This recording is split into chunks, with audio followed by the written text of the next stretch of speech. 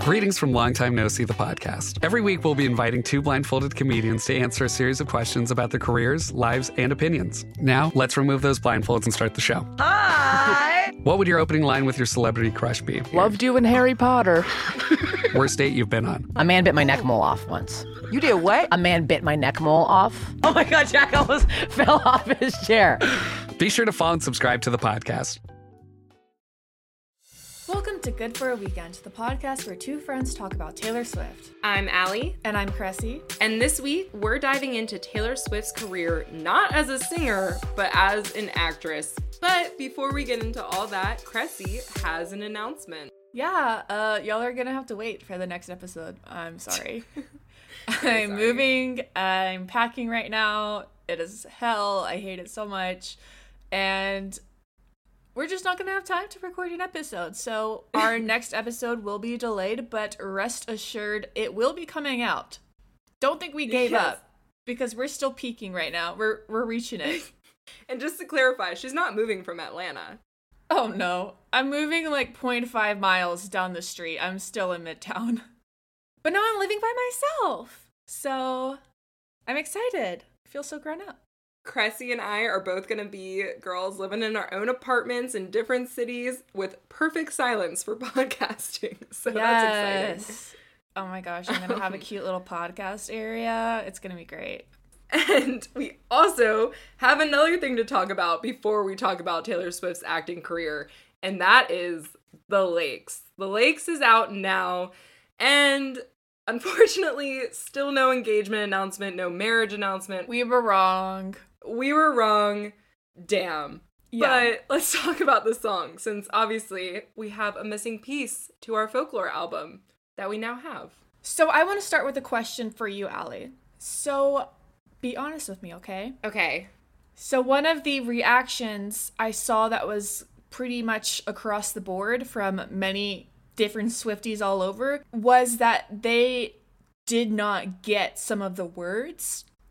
Huh. And I was trying to figure out, do I know these words just because I'm an English major and I just know random words sometimes? Or were there any words that you, a not English major, had wanted to Google or just verify? No, I think I was pretty good on the words. I was listening to it right before this episode, and she does use big words, but I think even with her description of the album, I think Taylor just has a really creative vocabulary. Like, I think she said something like insurmountable grief or something like that. Like, she uses many syllabled words. Or like wisteria grew over my feet or something like that. Like, I don't know. They're just certain. The words are probably a little bit bigger than maybe they need to be. Certainly there's no big words in the songs like Shake It Off or anything like that. But I think that's also just Taylor's kind of vibe nowadays. I think she likes to use big words. There's nothing wrong with that.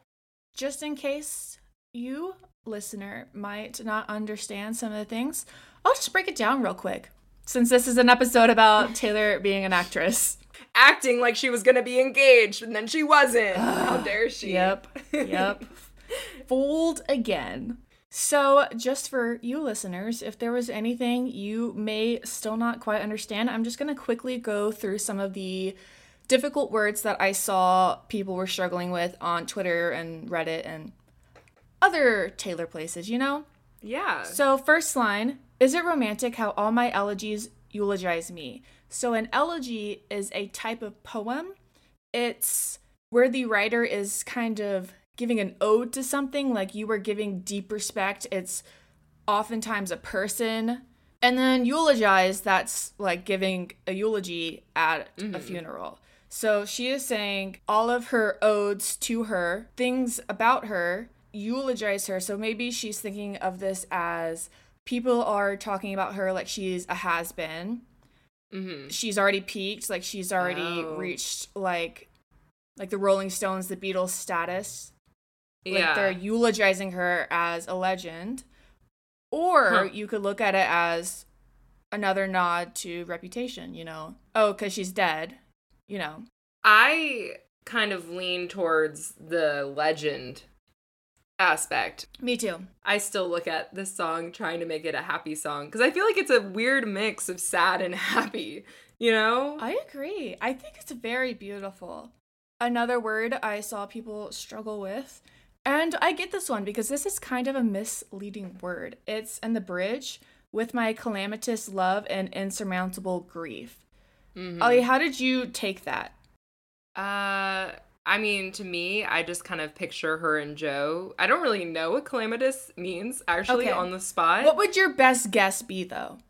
My calamitous love with my insurmountable grief, and I think that this is probably just still my perspective on Taylor and Joe's relationship, but to me, it's making me think of, like, my great love next to my greatest grief, and just kind of juxtaposing them next to each other. That's how I took it, but what does calamitous mean? It's a disaster. Oh! Like... Shit. So it is defined as an adjective involving calamity, catastrophic, or disastrous, such as calamitous events as fires, hurricanes, and floods.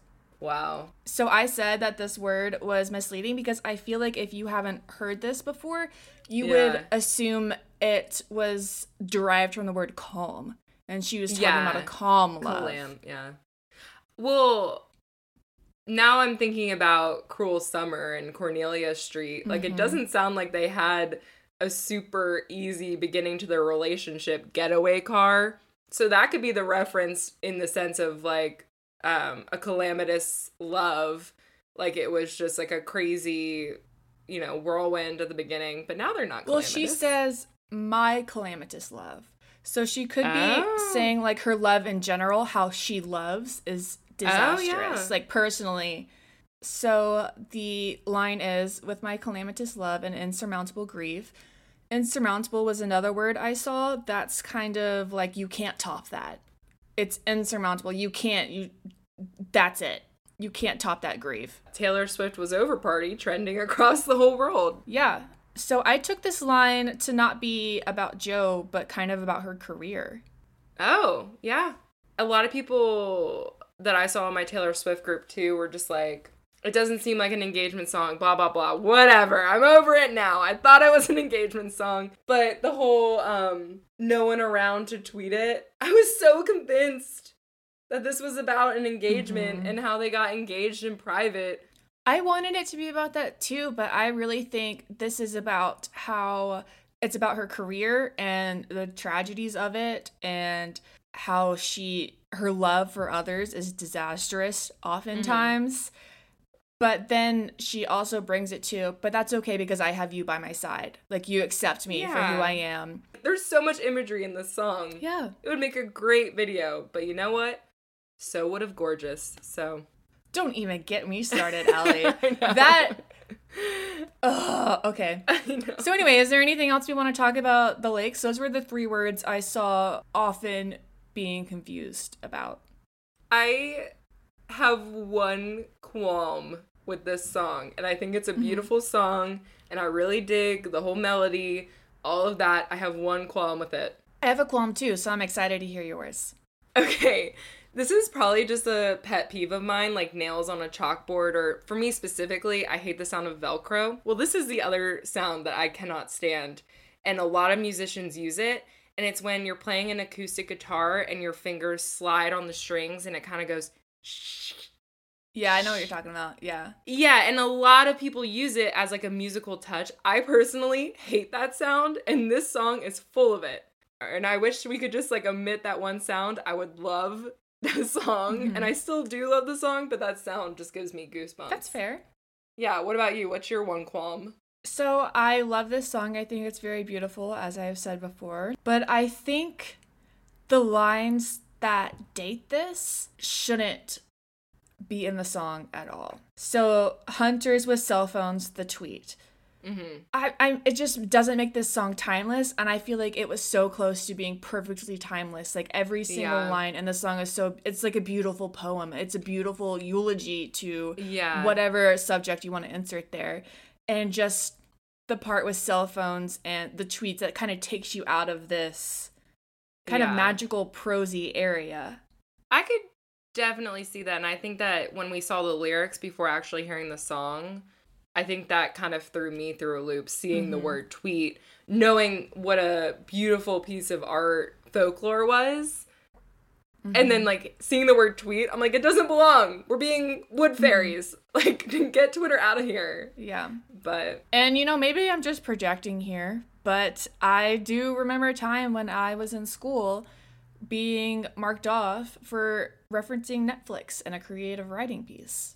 Because it takes you out of that moment. Yeah. And, you know, Netflix is awesome. It's probably going to last forever, but there's a chance it doesn't. Imagine reading a poem that mentions Blockbuster, you know? It doesn't last. It dies. Well, you can rent an Airbnb right now. I tried, but it was already sold out of the last Blockbuster in America. Just side note. But don't try. It's already booked. I looked. I have a side little anecdote. I got taken off points on a paper once because it was about how songs could influence people to do bad things. So in the Picture to Burn music video, Taylor is destroying someone's house, and I talked about how that song could influence someone to want to take extreme measures, not destroy someone's house, just take extreme measures after a breakup. And I got like an F on the assignment because they said, I don't think you, Allie Klebos, the professor said my name wrong, it's Klebos, would personally go into someone's house and destroy their house. And I was like, you know what? You're right. I'm just saying the song could take someone to do extreme measures that they may not otherwise have done. Yeah. It could be slashing tires. Yeah, I was in high school at this point. People were all about the revenge breakup, but or keying a car, you know? Yeah. It may not inspire people to bring fire into the mix, but it could inspire them to invoke some other type of revenge. And I thought it was a pretty obvious example, but I got an F. It was very upsetting. Anyways, I'm sorry. Now that we're talking about music videos and have finished up our folklore thoughts officially, who knows, there could be more probably when another music video comes out. But I guess all we can do now is hope for that additional music video. So before that happens, let's get started with our topic today. Taylor Swift's acting career. Yes, you guys, we're finally getting started. Yes. And we know from Taylor Swift's past music videos that she's a lot of experience honing in those acting skills. We know that for a fact because unlike other singers like Lady Gaga, Britney Spears, so on, Madonna, who have always had very like dance heavy music videos, Taylor, I feel like compared to other musicians, has always relied way more on the theatrics than the dancing. I had to disagree with you, Ellie, and I have to pipe in to say that because I know a listener will. Lady Gaga totally does that too. Like, Telephone, that was an entire story. And did you say Beyonce? Did you say Beyonce? I didn't say Beyonce. Okay. But I can see that with Britney, actually not even Britney Spears too, because of Oops, I Did It Again. That's another story. She's like this space alien. But she's dancing the whole time. Yeah, but it's still a story, and there's the guy, and there's characters, and I agree with you that Taylor does this very well, and that those examples definitely are dance heavy. But I think there's some theatrics to it. I think there's a plot in some of their videos. I guess you could think about all the Disney stars that have crossed over to being singers. Acting, singing, hand in hand. Hand in hand. But the first time that I remember seeing Taylor Swift specifically doing a crazy dance sequence, Reputation era, Delicate music video, and Look What You Made Me Do. Have you ever seen Taylor Swift dance like that?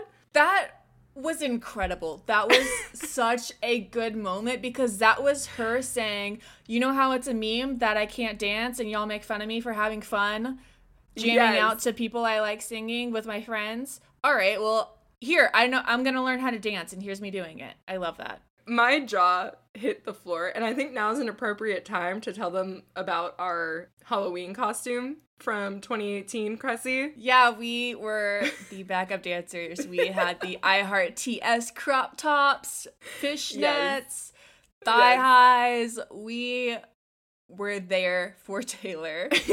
We have the pictures. They're from Skybar, so they're not the best. Yeah, they look terrible. They're so bad. I wish they were better.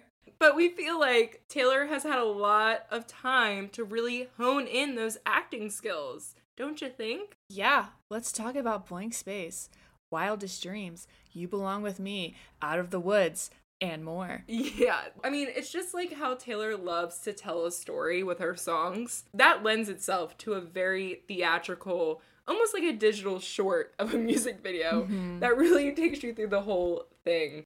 And I can watch the Blank Space music video in my head right now. That's how powerful that music video is. Even other than these music videos, Taylor has appeared in a lot of other TV shows, movies, whatever, over the years. Yeah, let's hop in our time machine to 2009, her very first TV debut. So let's bring it back to a time before Cressy and I had this podcast. Yes, I'm talking about 2009, but I'm also talking about the presentation that led to this podcast today. Before we decided to start Good for a Weekend, not only did we talk about Karlie Kloss, we talked about Taylor on CSI. And that was probably the best television debut I could ever imagine for a girl who loves... Doesn't she love crime shows? Doesn't she talk about loving... She loves CSI. Because remember in our MySpace episode when we read her bio and she talks about like... Just a warning, if you mention CSI to me, I'll talk about it for an hour or something like that. Taylor got her entire own episode on CSI, and I remember watching this in 2009. I don't even know how old I was there. 13, maybe 12? I don't even know. But she had her full CSI episode called Turn, Turn, Turn. So just to give you the quick IMDb synopsis of this episode, Nick, who's the cop, volunteers on his birthday to take a case involving a 16-year-old girl found dead in the parking lot of a seedy hotel. Spoiler alert, that girl is Taylor. By the way, we have all the clips linked, so when you go to our website, you'll be able to see all of this if you want to spend an afternoon looking at these little video clips. But her hair gets increasingly darker and shorter throughout the episode, so she gets like punkier and punkier. Basically, she's getting like internet bullied for being different, but the very exciting thing about this is You're Not Sorry plays in the episode. And I was like, you know what? I love that song now. So basically, in the end, sorry for anyone who's going to watch this, but her mom is just not a nice person, says her hair is disgusting because, like I said, it's gotten darker and shorter. So they're fighting, and her mom is chasing her with scissors, and then her mom stabs her in a parking lot. But the most exciting part of this is Taylor has one of those dying sequences. So she had her Shakespeare moment. And during this time, she was about 1 year away from being the youngest artist ever to win Best Album at the Grammys. At least at that time. Billie Eilish might have beat her. Yeah, it's Billie Eilish now. Still awesome. Yeah. So let's carry on with something a little bit lighter. Yeah, so Taylor was also briefly in Hannah Montana the movie. What a title. Wow, they really tried hard with that one. So she sings the song Crazier right around the time of the hoedown throwdown scene of the movie. Pretty iconic. But fun fact, she also wrote the song You Always Find Your Way Back Home. Oh, what? I didn't know that. She wrote Crazier and that one. Oh, that's the one that Miley ends with when they're in like the suits and the briefcases, right? You always find... I haven't seen that movie in so long. I just know the song. I don't know. But I just think that sequence really sticks out to me because I was like, Miley Cyrus is like 17. Why does she have briefcase dancers? But after that, so, you know, Taylor was kind of busy on the acting scene in 2009 because right after that, what did she do, Cressy? She hosts SNL. What an honor. And I actually did some research on Andy Samberg today. Oh, okay. Because I love him a lot. Ooh, me too. And this is how he met Taylor Swift and how they became acquaintances. I wouldn't say they're friends. And it's probably what led them to film that commercial in 2017 where they fight each other. So this is where they met. Two of my favorite people in the entire world together. How great. So she has an amazing monologue, which we've already talked about at length. Fully. And then she has the sketches Orphan Annie, Kate Gosselin, Shakira, the Clingy BFF sketch, Frankenstein parody of Twilight. So what was your favorite out of all of these, Allie? I think Okay, well, Kate Gosselin was pretty good. That was but pretty good. also, I really like appreciate the Frankenstein parody because she was dating Taylor Lautner around that time. Yeah, it was funny. So I thought it was really funny that she played Belly. Belly? I thought it was Is really... she a dog? or like a stomach. I thought it was really funny that she played Bella during this time. Just very like a moment in time. What was your favorite sketch? I really like when she tries to be Shakira. And she has like the poof in her hair. You know, it's like half up with the poof, you know, how Snooki did it back in the day. Oh, I watched this episode yesterday, Cressy. I know exactly what you're talking about. Yeah. It's just, I'm not body shaming her because I look exactly like that. But it's just so funny that she's like playing this very beautiful, curvaceous woman. And she's in that black dress. Yeah. And she looks like I do. You know, she's not a very curvaceous woman. And she's got the poof. And she does a pretty good impression, though. Yeah. I'll give her that. Cressy and I are obviously extremely biased, but I thought she did a really good job. She really put it all out there. Sometimes singers go on SNL and they kind of half-ass it. So I'm not biased. I'm a bit of a comedy historian. Okay. And I think Taylor did above average. Not spectacular, but she definitely has done much better than a lot of her peers. Because she just really goes with it. She plays along. And she tries her damn hardest. Also, during this time, it's just very interesting because during this episode, swine flu was at its peak. And so they make a lot of jokes about swine flu just throughout the episode in general. Like they have a commercial that Taylor doesn't appear in, but it's swine fever. And I just thought it was interesting that swine flu was going on. Damn. Don't you miss those days? Yeah, I mean, like, now they joke about, like, actors being in saran wrap, and SNL has always been very, like, they have cast members kissing each other all the time, like, spitting on each other all the time.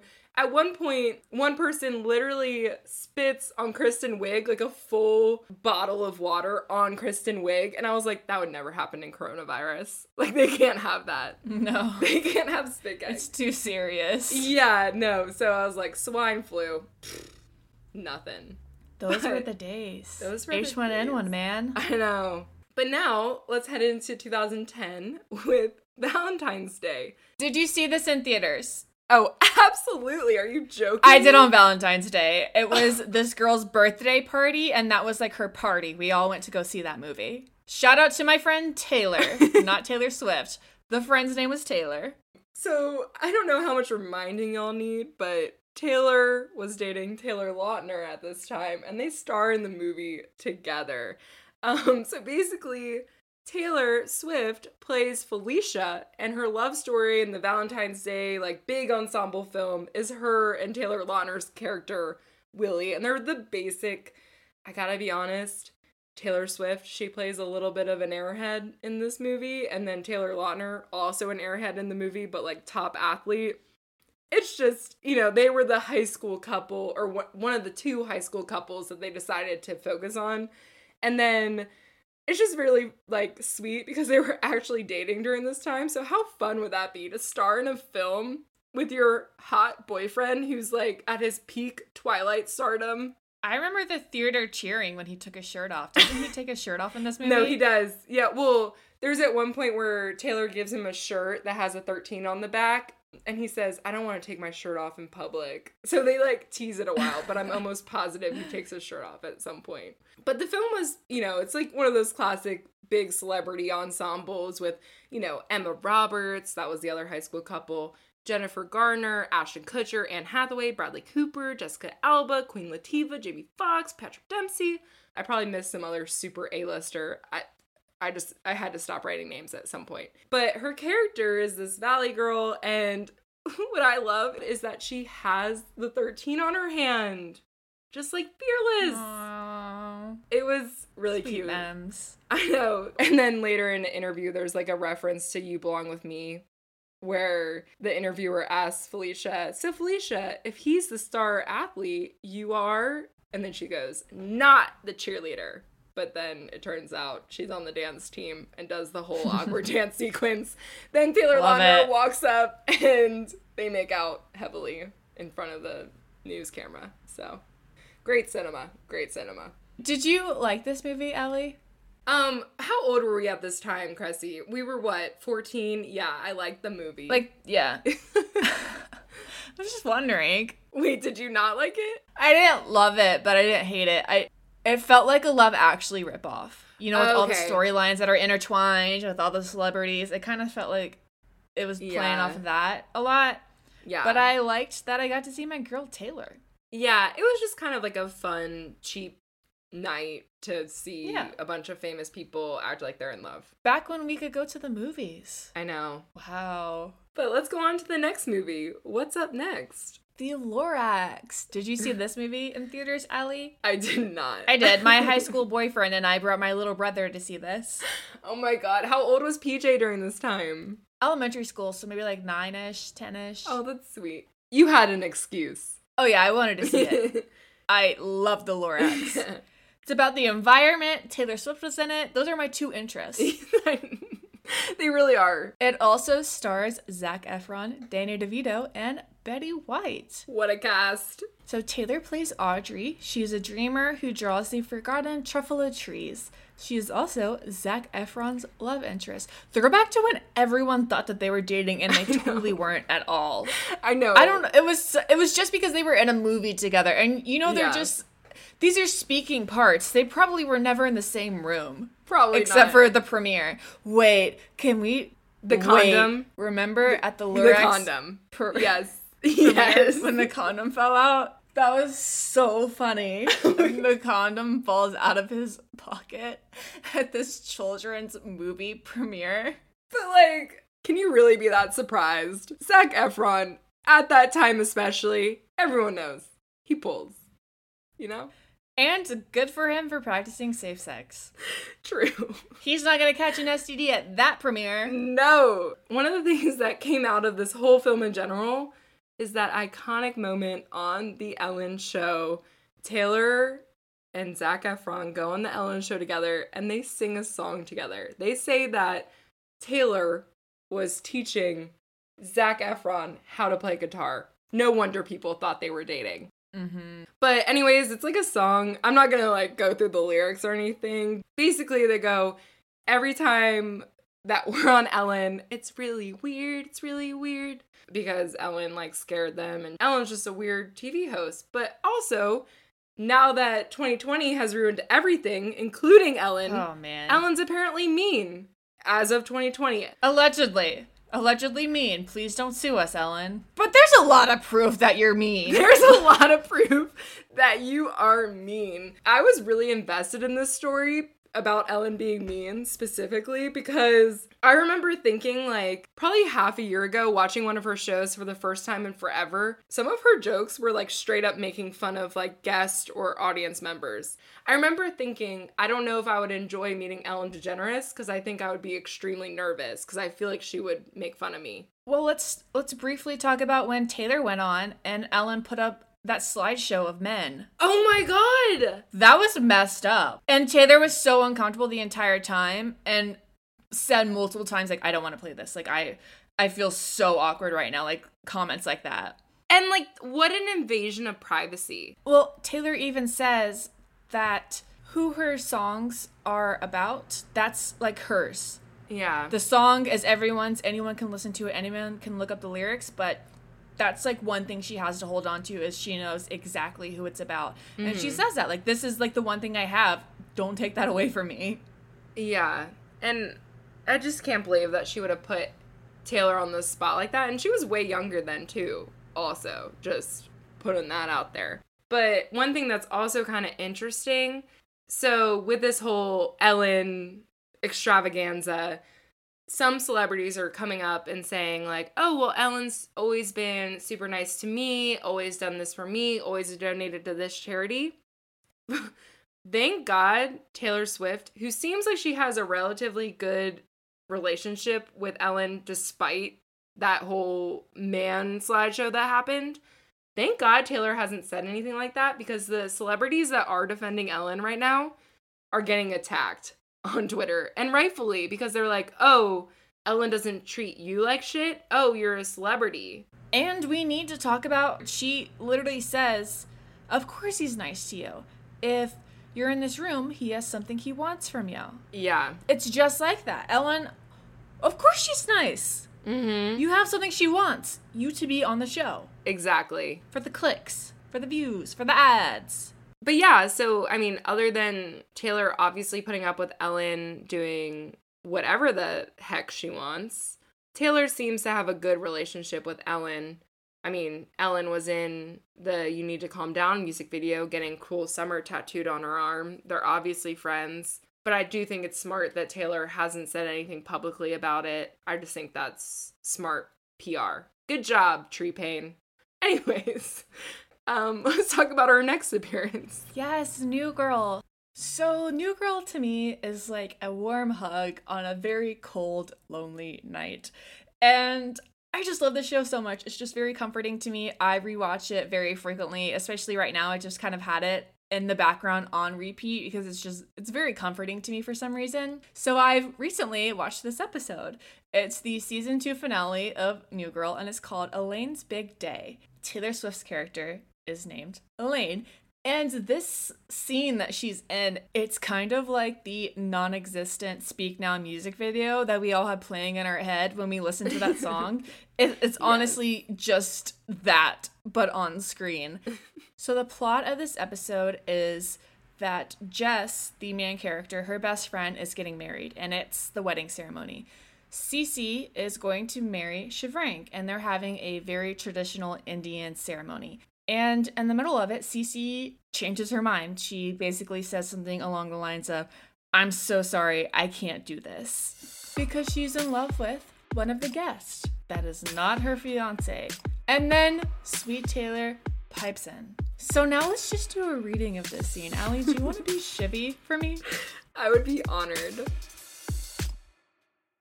So after Cece says that, Shivy says, I don't care what my family says. I'm gonna marry you in a Presbyterian church. Crowd goes, And then Taylor pipes right out of her seat, clutching her chest with both hands, Speak Now style. And she says, oh, Shivy, I've loved you since the first grade. And I'm so lonely without you. I just lie awake and I just write in my journal and I paint pictures of you on my easel. And Shivy responds, I want our children to be photographers and backpack across Europe. And Taylor says, will you take me away from this madness? And you're not too short for me. I don't care what your mother says. And then Shivy runs out. Elaine hops in to his arms and they run off. And Taylor says, let's go to Vegas and elope. Yep. And we got that Speak Now video that we always wanted. And now, there it is. There it is. Let's move on to one of her next appearances. It's a movie, and it's The Giver. Cressy, our resident English major, why don't you take it away with her appearance in The Giver? So I've never read this book. I think I know the gist of it. It's kind of dystopian, whatever. Yeah. But I know it was written by Lewis Lowry. Mm-hmm. And I know that Taylor Swift plays a character named Rosemary. And Jeff Bridges plays her father. And something interesting about our sweet Rosemary is Taylor is wearing a brunette wig while she's playing this character. She looks so different, almost unrecognizable. Like she doesn't have any makeup on, bare face, dark hair. She looks like a completely different person. Which brings us back to our last episode when we talk about how Taylor might have worn wigs to avoid being seen with Joe. Mm-hmm. She can be disguised. So in interviews, they like to talk about her character. And Taylor's character is an emotionless person. That's kind of her main character trait. And in interviews about this character, they talk about how it's kind of a juxtaposition of her songs and how they're so emotional. Because this is around the Red era. Very emotional time. Yeah, so the book is excellent. It's a classic, highly acclaimed. Maybe I'll read it one of these days. It seems good. I probably should read it. But the movie was not. It did not do well. It did not perform well. And it also did not get great reviews. And you know what else didn't get great reviews, Allie? Cats. Oh, yes. Did you all just get shivers down your spine? Because we did. let's talk about Taylor's most recent film appearance in the 2019 release of Cats. You know, this movie was super promising. Was it promising, though? I had hope. I think from the moment the trailer went out, people had very low expectations. I think this is really funny because CGI is such a big thing, but when the trailer came out, they got so many complaints that they actually had to go back and edit some CGI out because it was too realistic. They took out the buttholes. Yeah, I mean, who wants to look at a cat's butthole? And a human cat's butthole.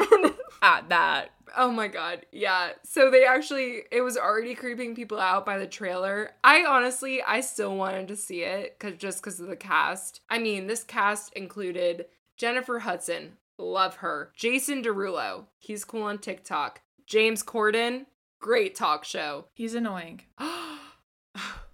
Anyways. I've seen several things about him being really mean to people and being a diva. He cannot be another Google Ellen. it. I just won't take it. Allie and listeners, Google it and decide what you want. James Corden is the next Ellen. You heard it here first. But other people, Francesca Hayward, Rebel Wilson, hell yeah. Idris Elba, oh my god. And then Judi Dench. So this film, to me, like, it was coming out around Christmas. I was like, you know what? I will see Cats around Christmas. I think my family tried several times, but it was one of those things like, nah, let's just stay on the couch. But good thing we decided that because the film was nominated for 6 Razzies. In case you don't know, that's not a good thing. Nope. That's the award you get for being the worst. Just for context, I think Adam Sandler's movie Jack and Jill has the most Razzies of all time. I could be wrong. So a lot of people called the entire movie super terrifying. Apparently, CGI people as cats, kind of scary. Gives people nightmares. Jason Derulo's package had to be CGI'd out because a lot of people were paying attention to that. But I did know that Taylor's character was one of the better known characters from Cats, and her character was Bumballerina, and it's kind of like the sassy cat. So it was a big deal that Taylor got this role. She had a pretty good character out of a pretty shitty movie. Anyways, Beautiful Ghost, she wrote it for the film, and that was nominated for a Golden Globe. So that's like the one piece of Cats that did a good job. Taylor Swift magic. Yeah. Wow. Shout out to Taylor. So now that we've talked about some things Taylor has acted in, why don't we talk about the times Taylor has been mentioned, which is a lot. Let's start with Deadpool 2. Ryan Reynolds wears a shirt with Taylor Swift's cats on it, Olivia and Meredith. We stan Ryan Reynolds and that friendship. Also, in This Is Us, Randall's daughter talks about her TSA club, Taylor Swift Appreciation Club, which is how I like to think about this podcast. True. But also, Sue from The Middle references being a Taylor fan multiple times. So Eden Sher, who plays Sue in The Middle, met Taylor on the red carpet. And I don't know if she was still in character or not, but she went full-fledged, like, my goddess queen, Taylor Swift has arrived. And, like, Taylor seems so awkward about this. So kind of makes you think about how you would act if you met Taylor Swift. I would not be cool. Speaking of people making a fool out of themselves for Taylor, let's talk about Jake Peralta from Brooklyn Nine-Nine, aka Andy Samberg. So It's kind of a running joke through the entire series. There's just a few throwaway lines here and there that he is a huge Taylor fan. For example, I think it's been used at least twice, probably more, but there's this running gag where someone will bring up that Taylor has a restraining order against him and that he can't get within 500 feet of her. And he says, but that was just a misunderstanding. And there's another scene where he does a lie detector test and he tries to act like Taylor isn't his favorite singer, and there's this whole scene about how she makes me feel things, okay? Like she's my favorite. And then Terry Crews's character was like, she makes us all feel things, okay? Yeah. These aren't direct quotes, but you're getting the gist. But one of my favorite Taylor mentions in this show is when he quotes Shake It Off. He says, point is, haters gonna hate, shake it off, Taylor Swift always right.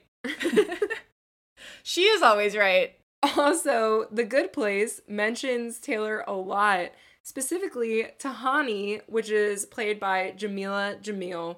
Tahani says, quote, "You know, I haven't been this upset since my good friend Taylor was rudely upstaged by my other friend Kanye, who was defending my best friend Beyonce," end quote. So then Kristen Bell's character, when she's talking about Tahani in one of the episodes, says, quote, "She said that she was Taylor Swift's best friend, but Taylor Swift wasn't her best friend. She is the worst," end quote. Another really fun thing that kind of made a crossover between the show and real life was Jamila Jamil was actually on stage with Taylor during her Woman of the Decade Billboard speech that just happened. And when Taylor accepts her award, she points at Jamila and says, "Absolutely love this one, right?" And then Jamila actually gets to hold Taylor's award while she gives her amazing Woman of the Decade Billboard speech. What an honor. Brilliant moment. Yeah. I will say she did look kind of awkward up there since it was like this powerful moment and she was just kind of standing there. But I think she did the best she could in that circumstance and she did well, you know? Well, when Taylor pointed to her, like I was watching it this morning and she kind of smiled awkwardly, you know? And I was like, but how could you act? She probably didn't think that the camera was on her. And that's why she was like being a little awkward because she thought the camera would just be on Taylor, you know? When someone who is winning Woman of the Decade points at you and said, "Love this one," like, how can you act? There is no protocol for how you act in that scenario. But let's move on. Yeah, let's talk about Taylor being mentioned on SNL. One of my favorite skits of all time, Swiftamine. It's this commercial. It's one of those faux prescription commercials. And it's about adults who realize that they love Taylor Swift. And then they get Taylor Swift-induced vertigo. And the cure for that is Swiftamine. And there's this line in it that says, "Realizing you love Taylor Swift has been the leading cause of vertigo among adults." And it's really funny because it's the characters are acting silly, jamming to shake it off while this serious prescription commercial is talking over it. It's really funny. It's great. And the pill apparently is a fast-acting antihistamine tablet that's pink and bubbly, just like Taylor herself. Cute. Another skit that Taylor was in was around the time Blue Ivy was born, Beyonce's child. And Maya Rudolph is playing Beyonce and Jay Pharoah is playing Jay-Z. And the premise of the skit is different celebrities visiting to meet Blue Ivy. And Taylor Swift is played by Kristen Wiig. Kristen does an excellent job. And Taylor just walks through the frame with her hands over her mouth and being like, "Oh my God, what? What?" You know how she reacts, especially in her early days when she won something, she had the surprise face. Kristen Wiig is doing that and doesn't speak, doesn't really acknowledge Jay-Z or Beyonce. And she exits the stage and Jay-Z says, "Wow, she was surprised." And that was it. It's a good moment. She really was surprised. And another skit around the 1989 era, one of my favorites. In 2015, Amy Poehler, Tina Fey, and Amy Schumer did a Dope Squad parody of Bad Blood. I won't lie, definitely not SNL's best work. But, you know, Bad Blood was huge at the time. So this was probably really easy to write. Sorry, SNL writers. So I think it's interesting to note because just 2 years before the whole Dope Squad sketch, Tina Fey, Amy Poehler, and Taylor Swift not getting along too well. And it was because when Tina Fey and Amy Poehler hosted the Golden Globes, they did a joke like they do with all celebrities, but this one may have gone just a little too far. So I'm going to read you all the joke. Tina Fey starts, "You know what, Taylor Swift? You stay away from Michael J. Fox's son." And then Amy says, "Or go for it." And then Tina Fey looks at Amy and she goes, "No, she needs some me time to learn about herself." Taylor was not very happy about this joke. And actually, in an interview with Vanity Fair 2 months later, Taylor addresses what happened. And the title of this Vanity Fair article is literally, "Taylor Swift fights back about her love life, the Hyannis Port House, and has words for Tina Fey and Amy Poehler." So at the beginning of this Vanity Fair article, Taylor says, quote, "You know, Katie Couric is one of my favorite people because she said to me she had heard a quote that she loved. There's a special place in hell for women who don't help other women." End quote. which I think is interesting because a lot of people credit Taylor with this quote, but it really wasn't hers, and Katie Couric told it to her. But then Taylor continues, quote, "For a female to write about her feelings and then be portrayed as some clingy, insane, desperate girlfriend in need of making you marry her and have kids with her, I think that's taking something that potentially should be celebrated, a woman writing about her feelings in a confessional way, that's taking it and turning it and twisting it into something that is frankly a little sexist." End quote.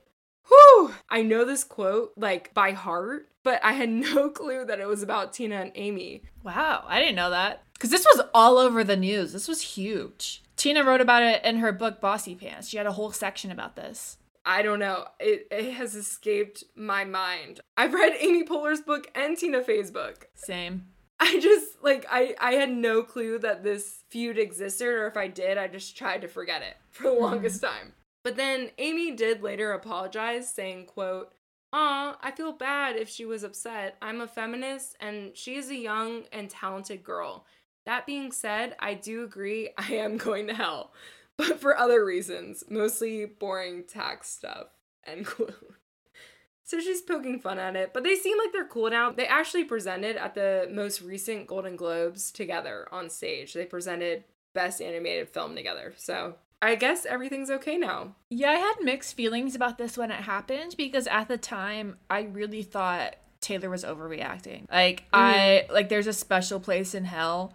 You know, like, they really, it was a throwaway joke. It lasted maybe 10 seconds, if that. And it really doesn't directly mention anything about her songwriting or her stereotype of her relationship with men. But now, being older and looking back at it, I do see where Taylor's coming from and how that could seem like a personal attack. And at that point, she was probably just so tired of hearing jokes about this that she was just like, Because I do think it's important to be able to poke fun at yourself, even though I do see where Taylor's coming. But this is 2015. Right before everything was Snakegate. This is where people are starting to turn against her and see her as a person who frequently plays the victim. I hate to say it, but she is playing the victim here. In an interview with Vanity Fair, like a legit magazine, worldwide. She was probably the only person around that time really being focused on for her dating life. So I could see how she would feel. Like, I'm a 20-something-year-old girl. I'm dating people just like a normal 20-year-old would, how other celebrities are, but why is everyone focusing on me? That would piss me off too. But I also see, because recently the Golden Globes have been hosted by Ricky Gervais, and he is pretty ruthless with his jokes on celebrities. And I think that's kind of the thing at award shows. Let's poke fun at all these rich, famous people. So I do see both sides, but I feel like Taylor was at a moment in her life where she was fed up. But I do wish that this line, "There's a special place in hell for women that don't help other women," I wish that was about Karlie Kloss and not Tina Fey and Amy Poehler. Yeah, because if they didn't say that joke, that's not them helping her. I don't get it. Because Taylor has so many examples that she could probably use for that. You know, Yale Braun. We could probably name a million people. So I wish she had saved that quote for something more telling, because people still use it. I hear people all the time. I think it's even in TV shows. Now that we're talking about it, I think it was in Younger. Younger did this. Hilary Duff's character in Younger said, "Taylor says there's a special place in hell for women who don't help other women." People use this quote. I wish it was saved for a better moment. Yeah. Mixed feelings. Mixed feelings. Let's go on to something more fun. Yeah, so we get to see Dwayne "The Rock" Johnson sing "Shake It Off" in a lip sync battle. And he's apparently a big Taylor fan. He references her pretty often. And his voice is even Taylor's The Man voice. Because obviously we know now that The Man is actually Taylor Swift. Cressy, when you watched it for the first time, did you know that Man Through the Man music video was Taylor Swift? So that was my very, very first thought. And then as the music video went on and I saw the leg hair and just the attention to detail, I started to think, well, maybe this isn't Taylor. Maybe this is a commentary that she doesn't want to be in this music video because whatever. I was trying to wrap my head around it, and then at the end, it's revealed that it was her. So I was kind of both. I first thought it was her, and then it was just so well done. Like the leg hair Yeah. and the calves were huge. It was insane. And I would agree. I thought at the very beginning, the way that the man was walking, I was like, is that Taylor? That's how Taylor walks. Yeah. Yeah. And then she convinced me throughout the video, oh, this is someone else. And then when I heard Dwayne "The Rock" Johnson's voice as her, I didn't realize it was him at first. But then I was like, wait, this seems fishy. That voice does not come out of that body. And then, of course, the ending. I was uncertain throughout the whole thing. Same. But I love that Dwayne "The Rock" Johnson is a Taylor fan. And then that brings us to the last reference in television that we are going to mention today. Obviously, Taylor has been mentioned endlessly in both television and movies. I mean, this would be like a 3-hour-long episode if we talked about every single one. So we were just pointing out the classics. I do want to end on the spoof of Swiftmas in the television series Scream Queens. So Chanel, who is played by Emma Roberts, who's obviously like the queen bee, kind of scary, very scary, top girl in the series, totally parodies Taylor Swift's Swiftmas that she did during the 1989 era. And I just want to give a little quick description from fandom of what Swiftmas was before I go into what this show did.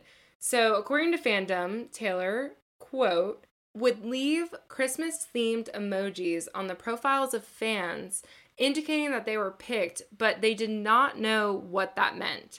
Around Christmas, these fans received FedEx packages renamed SwiftX in permanent marker by Taylor Swift, with hand-picked gifts from Taylor. Some fans received Taylor's personal items, like a necklace, or hand-picked gifts like a new candle, and Taylor wrapped all of these gifts herself, as seen in her Swiftmas video, end quote. So in Scream Queens, Chanel, super scary character, hosts a Chanel-O-Ween, where she sends out packages to her 700 Instagram fans and leaves pumpkin emojis on their profiles, writes them hand personal notes, and sends out like super scary gifts like rotting jack-o'-lanterns, dead heads, etc. From what I know of the show, it really fits the show's theme, but some people called this super mean-spirited toward Taylor. Also, when I was watching the montage of this, they have a song playing that keeps saying the words, "It's all about you," which I feel like is obviously like kind of saying that Chanel is doing this to bring attention to herself, which is why I think people think it's mean-spirited. I think they're saying that Scream Queens is insinuating that Taylor Swift only did this for herself. But have you ever heard of this? I have seen bits and pieces of this episode. So Allie, I know you said that was the last one we were going to talk about, but I feel as our resident New Girl super fan, I have to bring up that Taylor is mentioned very often in this show. Okay. For example, there's this scene where Jessica Day, aka Zooey Deschanel, is drinking a glass of wine and blasting Shake It Off. And another character, Nick, walks in and she's like crying. She's like, I just wanted to listen to Taylor Swift alone. It's so funny because haven't we all been there where you just want to dramatically stare out a window with a glass of wine and listen to some Taylor Swift? Every day. And I wanted to start with that one because Zooey Deschanel actually tweeted a GIF from that episode after Folklore came out.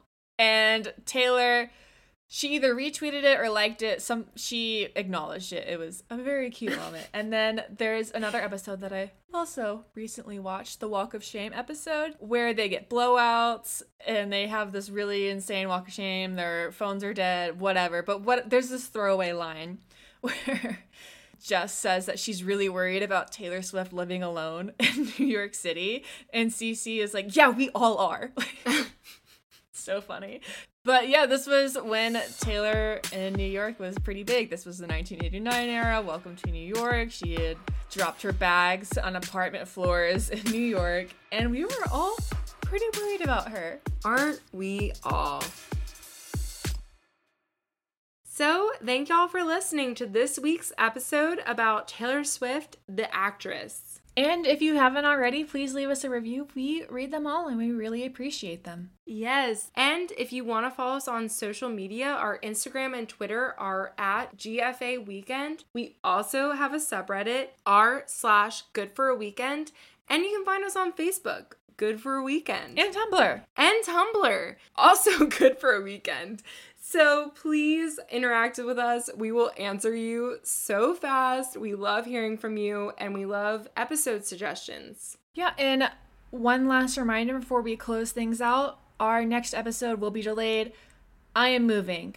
It's gonna suck. It is gonna suck. It's my fault. Not leaving Atlanta though. But yeah, we hope you tune into our next episode on whatever that's on. We haven't decided yet. Well, ta-ta for now. I hated that.